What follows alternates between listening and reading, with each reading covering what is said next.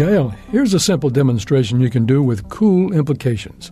Find a large object that is brightly colored. Let's make it a green door. Stand with that door to your side, but don't look directly at it. You want it to be in your peripheral vision. Now, without shifting your gaze, examine the door in the edge of your field of vision. What color is it? Answer: it's still green. It's still green? What kind of experiment is that, Don? I thought you were going to say something happens to the color. That's exactly right.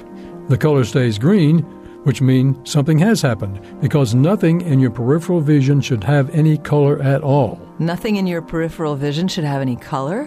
Why not? Because color is what we perceive when light of a particular frequency meets cones, special cells in your retina. But the light being reflected off the door is only landing on the outside edge of your retina, and there are almost no cones on the edges.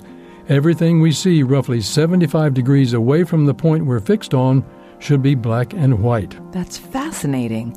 But why is the door still green? Presumably, the door remains green because vision isn't a simple matter of retinal cells. All the data your eyes send is interpreted by the brain. Your brain knows that the door is green, so it supplies information that isn't really there to keep the image stable. This is just one of the many ways your brain saves time and energy by making reasonably safe assumptions about the world around you. This moment of science comes from Indiana University. There are hundreds more moments of science on our website at amomentofscience.org, where you can also view videos and sign up for podcasts. I'm Don Glass. And I'm Yael Ksander.